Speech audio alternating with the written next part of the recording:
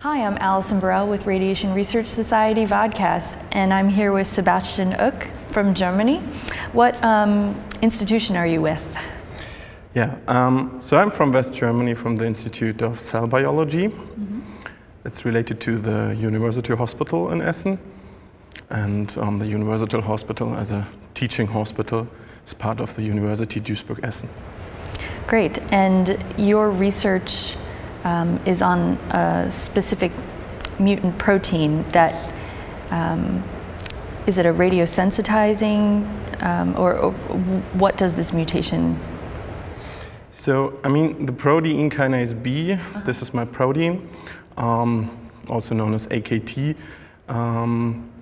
Actually, it's a major switch in the cell, dealing with survival, dealing with proliferation. And this mutation I'm working on mainly is enhancing proliferation in first step, but also, and that's what I'm doing during my PhD thesis, I've seen that it is also enhancing radio sensitivity, and yeah. So proliferation of cells, you're working on a cell model? Cancer cells. Okay.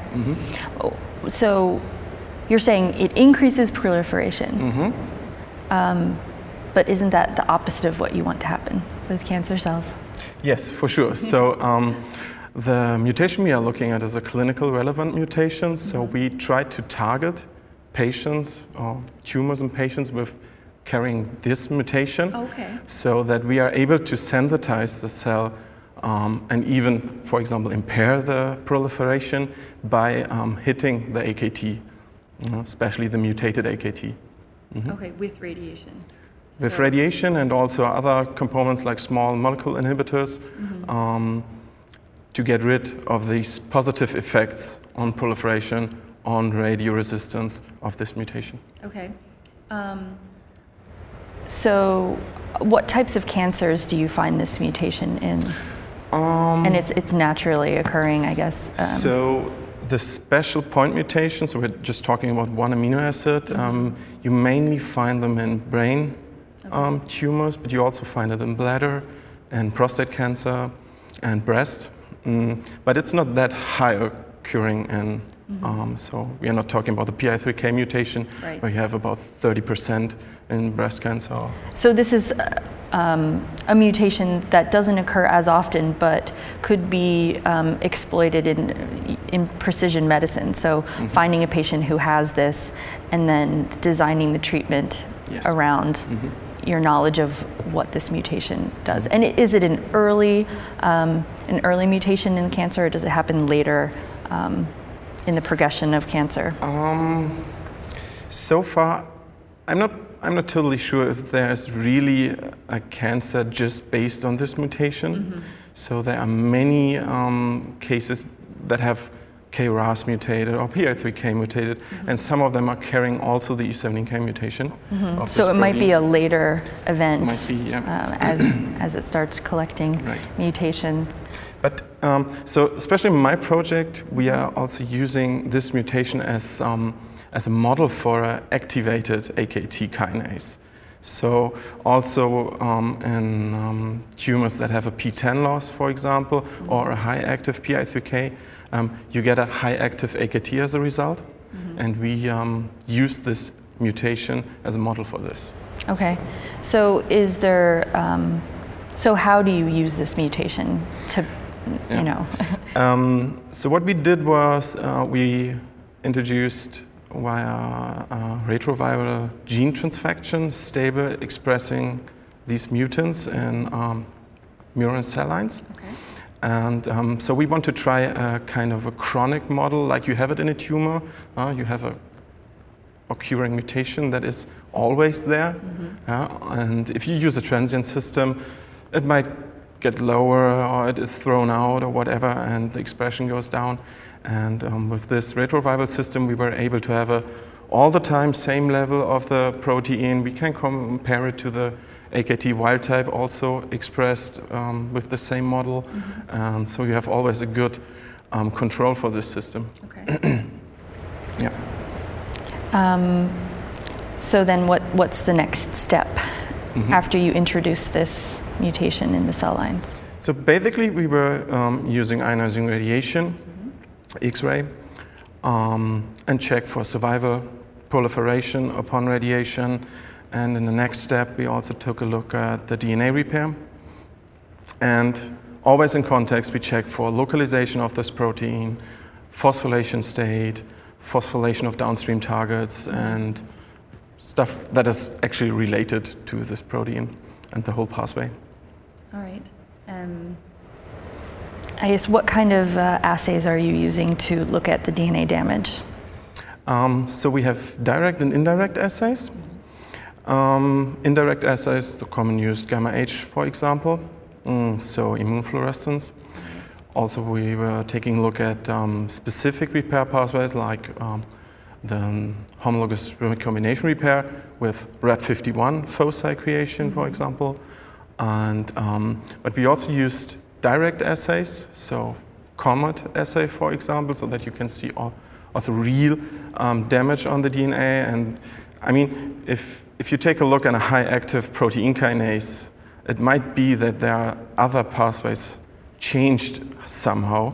And if you then just take a look on a phosphorylation or on accumulation of foci of different proteins, it might be not enough to check. So that's why we, in the later part of my project, we go on with this direct assays. And, but actually, we confirmed the experiments, so we confirmed the results of the gamma H assay and everything, so this was quite nice. So what's the clinical application for this? So in the end, I think it might be possible to sensitize especially tumors carrying activating mutations of the PI3K-AKT pathway, so that you really can sensitize them for ionizing radiation. And that might be better also if you think about normal tissue effects, that you have really a target that is on the one hand, for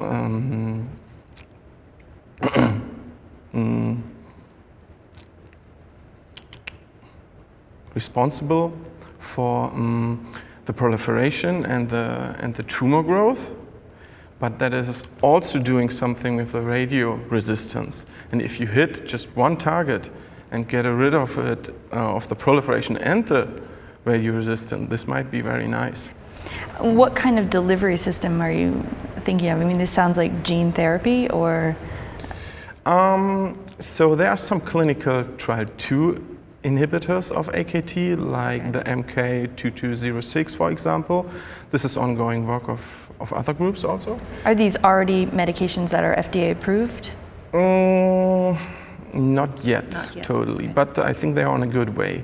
But there are some already in use, I think also in the clinic, like PI3K inhibitors. And it might be that they are also working, so we tested also PI3K inhibitors. And yeah, this might be also a way to radiosensitize the cells. That would be really interesting.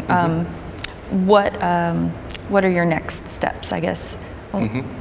So my next step will be to spend a year in the US doing some research. So I finished my PhD thesis, and I think this, for me, was the main part of the work with this project. But there's a follow-up project in Germany, and they are now a little bit more looking at specific targets upon radiation of the protein kinase, so that we maybe can hit a little bit more specific on this radio-resistant effect by hitting a target of the AKT. And so that would be done in a mouse model? Yeah, but we are also trying now to do xenograph with human cells. So. Right, because you were using murine cells to induce. Mainly because of the retroviral system. Right. Yeah. Okay. So you didn't use any human cells?